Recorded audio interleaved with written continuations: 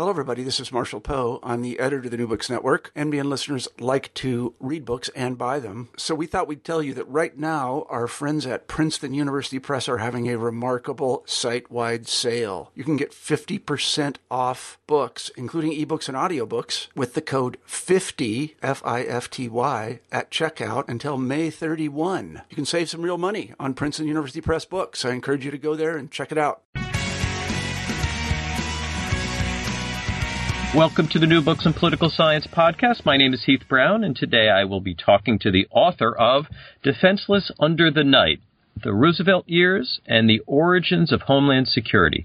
The book is published by Oxford University Press this year, and the author is Matthew Dallek. Matt, how are you doing today? I'm doing well. Thanks so much for having me on.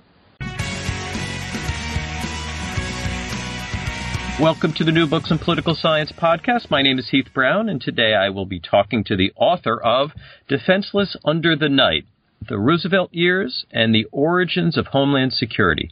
The book is published by Oxford University Press this year, and the author is Matthew Dallek. Matt, how are you doing today? I'm doing well. Thanks so much for having me on. Yeah, it's such a pleasure to have you on, to have read the book, to read this book of political history. Before we get to it and its important subject matter, why don't you just tell us a little bit about yourself? So I am an associate professor in the Graduate School of Political Management at George Washington University, and my training is as a historian. I went to Columbia for my PhD, and prior to this book, I also wrote a book called The Right Moment, which was about Ronald Reagan's first campaign in California in 1966 and about the shifting character of California politics amid the social upheavals in the mid-1960s. Yeah, the book you've written now moves us back in time from there. And this is a period of time in American politics that has been well covered by historians. Now, why do you think this particular part of the story that you focus on has not yet been addressed? Why hasn't there been the attention paid to this dimension of the Roosevelt presidency that you bring to the subject matter? It's a really interesting question, and it is partly why I think I wanted to write the book, which is that the story of Eleanor Roosevelt and Fiorello LaGuardia and their time at the Office of Civilian Defense is usually a pretty unhappy one. I mean, it's often described as a kind of interpersonal misadventure and a series of political failures. And, you know, both LaGuardia and Eleanor Roosevelt are depicted usually in the space of a few pages in a larger biography or another work that brings them in and focuses on them, but their time running civilian defense is restricted to a very short part of the story, and it's usually a pretty unhappy story. So I thought that the more research I did, I thought that there was a larger narrative and really a set of larger themes that both interested me but that I thought had not been taken seriously. Now, the other piece, too, I should mention is that, you know, civil defense typically is focused, you know, people have written a lot of books about civil defense in the Cold War. Usually the focus is on some of the more absurdist and cultural aspects of it. It's how unworkable it was, the kind of propagandistic elements to it. And then even in World War II, when people have written about it, like in Richard Lingeman's book about the home front, civil defense is seen as something of a national laughingstock. And so I wanted to treat it seriously.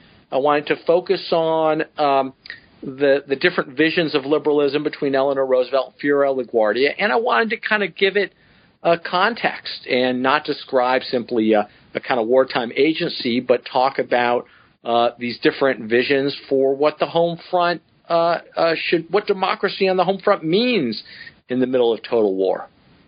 Now, you begin the book with the Orson Welles of War of the Worlds radio broadcast. I wonder if you'd refresh our memory just a little bit about what Wells did in this broadcast and how listeners reacted. The start of the book is so compelling in that way. Yeah, thanks.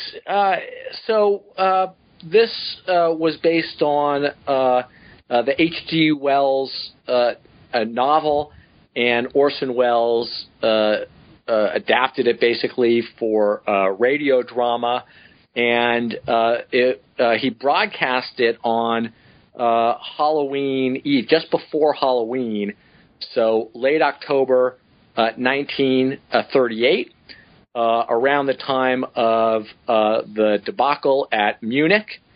And he basically, without telling the audience, really recreated an episode in which aliens landed. There was a typical broadcast of Ramon Raquel Orchestra was playing music, and then it was interrupted by a news broadcaster on the radio. It had the feel of verisimilitude, so it felt, like a voice of authority had broken in, and the voice of authority, this newscaster described basically aliens with heat rays who had landed in New Jersey, who were starting to kill U.S. soldiers who had gone to meet this, who were starting to destroy parts of the city in New York City, and so the lore about War of the Worlds, and this was reflected in the newspaper coverage in the days following, was that it sparked a mass panic. And subsequently, in recent years, some historians have found, and I think persuasively argued, that newspapers overhyped the reaction, that not nearly as many people actually panicked. But what I was really most interested in is in the debate among newspaper columnists, intellectuals, political leaders such as Eleanor Roosevelt, the chairman of the Federal Communications Commission, for example, about what did it mean that the American people panicked in response to a radio report of an alien invasion. Why would people be so prone to panic? And it's that debate that I think I wanted to start the book with, and to kind of uncover this sense that it is possible that civilization, in a sense, could unravel, that people could go mad in the face of total war, and that the United States felt deeply vulnerable to the multitude of threats that people were reading about and hearing about in Europe and Asia. Now, as you've mentioned a couple of times, Eleanor Roosevelt is one of the primary characters of this book, and you talk about the sort of the change of beliefs that she had between the wars, her different views of a war and peace, and the different ways in which she was approaching the use of military force. I wonder if you could just sort of connect those two time periods in Eleanor Roosevelt's view of the world for us. Where was she, and where did she get to by the time your book starts?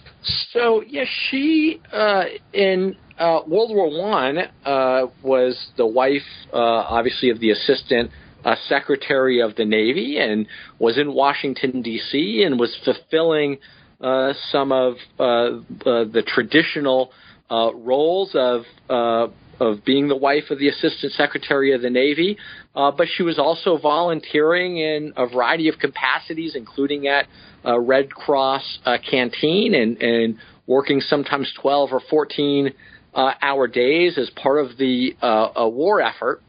And she was actually she heard Woodrow Wilson address Congress in 1917, asking Congress for a declaration of war. So she had a kind of front row seat to the First World War, at least from the perspective of the United States. But like many progressives in the immediate post-war world, quickly became disillusioned, and following the currents of thought in the post-war aftermath, she became a progressive. She believed that, and this was driven home in a sense by, she toured some of the battlefields with Franklin Roosevelt after the war, toured some of the European battlefields, and she came away with really a deep felt sense of the horror of war and all the widows who had been created by this slaughter. And so she began to argue that war was pointless, and that the only answer was peace, and it was peace at all costs. But I think, to her credit, she relinquished, beginning slowly in the mid to late 1930s, slowly around the time of the Spanish Civil War, she relinquished these long-held, deeply felt pacifist views and became, as I argue, and this is sort of where I begin the book, one of the more hardline liberal anti-fascists. And she goes around the country, actually, and talks to a number of her allies who remain pacifists, and basically says, you don't want to go to war, and I don't want to go to war, but war may come to us. And she starts to make the case for a military buildup, for military mobilization. Now, Eleanor Roosevelt is not alone in this pursuit. New York Mayor Fiorello LaGuardia is also involved. I wonder if you could tell us just a little bit about LaGuardia, for those of those not like myself in New York who know LaGuardia well. But as important as that, how he viewed these threats to the homeland and how he viewed these differently than Roosevelt. Yeah, so LaGuardia is also a fascinating character, and obviously there have been some very good biographies written of him. He was actually a combat pilot in World War I, and he flew combat planes in Italy for the United States while he was a congressman, a member of Congress. And he was awarded various medals. He was recognized as a hero. People called him the Flying Congressman. And so he had a very long-standing fascination with and passion for air power. He also, though, like Eleanor Roosevelt, became a pacifist after World War I and in the 1920s.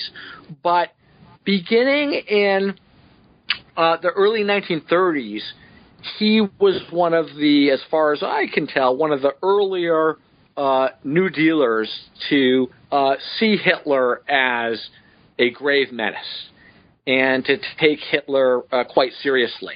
And he actually started denouncing Hitler. He called him a lunatic, basically, in I think as early as 1933. And then by the late 1930s, he was denouncing Hitler, excuse me, as street trash, and saw Hitler, I think, as a threat to democratic norms and institutions, which he had come to believe in, and he thought that Hitler, gradually he became to believe that Hitler posed a menace to New York City and to other metropolitan areas, and that air power could eventually, especially if, as the war began, especially if the Allied powers, France and England, were to fall, that New York City and other major cities would be in Hitler's sight.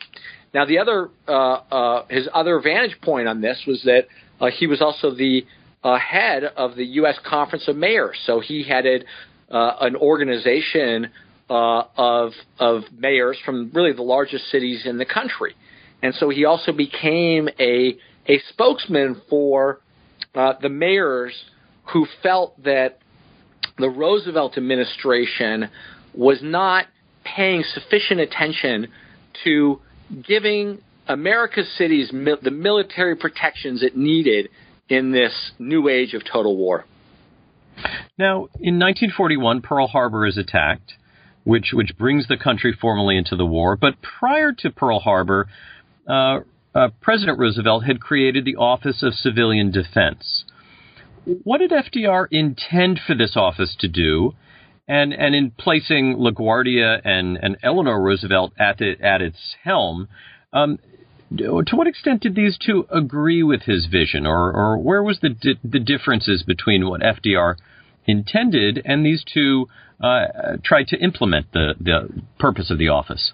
Yeah, it's a great question, and the question leads almost to a discussion of the creation of a wartime agency and all of the unintended consequences, unforeseen consequences that flow from that, and also a recognition that really a struggle over what was then called home defense, what it even meant, ensued once it was created. So Franklin Roosevelt established this office in May of 1941. He did so basically under pressure from a multitude of advisors. Some of them wanted this office to do morale on the home front, saw it as a kind of propaganda agency that could keep people's spirits high, inform them about the war effort. Part of it was this idea of social defense, which Eleanor Roosevelt had long championed, the idea that as the country was mobilizing militarily, it also had to mobilize socially and economically and help people left behind and really kind of help finish the New Deal revolution by making domestic life more socially just, more economically viable for Americans, and give people a greater stake in defending their democracy. At the same time, another plank of this office was another part of its mission was to, and this is sort of LaGuardia's primary view of it, was to provide hard hats, helmets to civilians, was to recruit air raid wardens, to defend against air threats and auxiliary fire and police departments made up of potentially millions of volunteers. And so there was really a great struggle, and Franklin Roosevelt, I think, agreed to put all these elements into the executive order establishing this agency. And in a sense, as was so often his practice, he then let his aides and his advisors kind of fight it out. And it led to a real struggle between LaGuardia and Eleanor Roosevelt and a number of others about the direction of this agency, about how volunteers should be mobilized and also to what end. And one of the things that I argue in the book ultimately is that LaGuardia developed really a vision for liberalism that primarily, at least in the role that he inhabited as director of this office, was primarily about militarizing the home front in times of threat. Whereas her vision, she was supportive of some of what LaGuardia was doing, but that she also felt that just as important was establishing a wartime New Deal, making democracy more worth defending and winning hearts and minds also around the globe, that democracy was the best form of government, which was a way to ward off fascism's ideological appeal as well. So it was that clash among these liberals that I was interested in, and it's sort of a clash of guns and butter, but also between security and liberty and civil liberties. Which continues, I argue, in some ways in the Cold War and even through our post 9/11 times. And how did FDR respond to this, what became a growing conflict within the Office of Civilian Defense? What was his response? How did he mediate between these two powerful figures? Well, look, just to step back, so Franklin Roosevelt had other irons in the fire, so to speak, while all this was playing out, and part of the time he didn't want to be bothered by what was happening, and so he let some of these debates fester among the First Lady, between the First Lady and the Mayor of New York, and others. But ultimately, he established this agency in May of 1941, appointed LaGuardia director. Eleanor Roosevelt became assistant director a few months later in September. And by early December, so really on the eve of Pearl Harbor, President Roosevelt was becoming impatient with LaGuardia and Eleanor Roosevelt jockeying for position. They were both pestering him with, we need more of this and more of that, depending on what their interests were. And so I think he was beginning to look for, and also LaGuardia had really become a leading fearmonger. And part of what I think he wanted LaGuardia to do was to help him make the case that the country needed to militarize, needed to mobilize militarily. And LaGuardia did that, and in some respects did that incredibly effectively.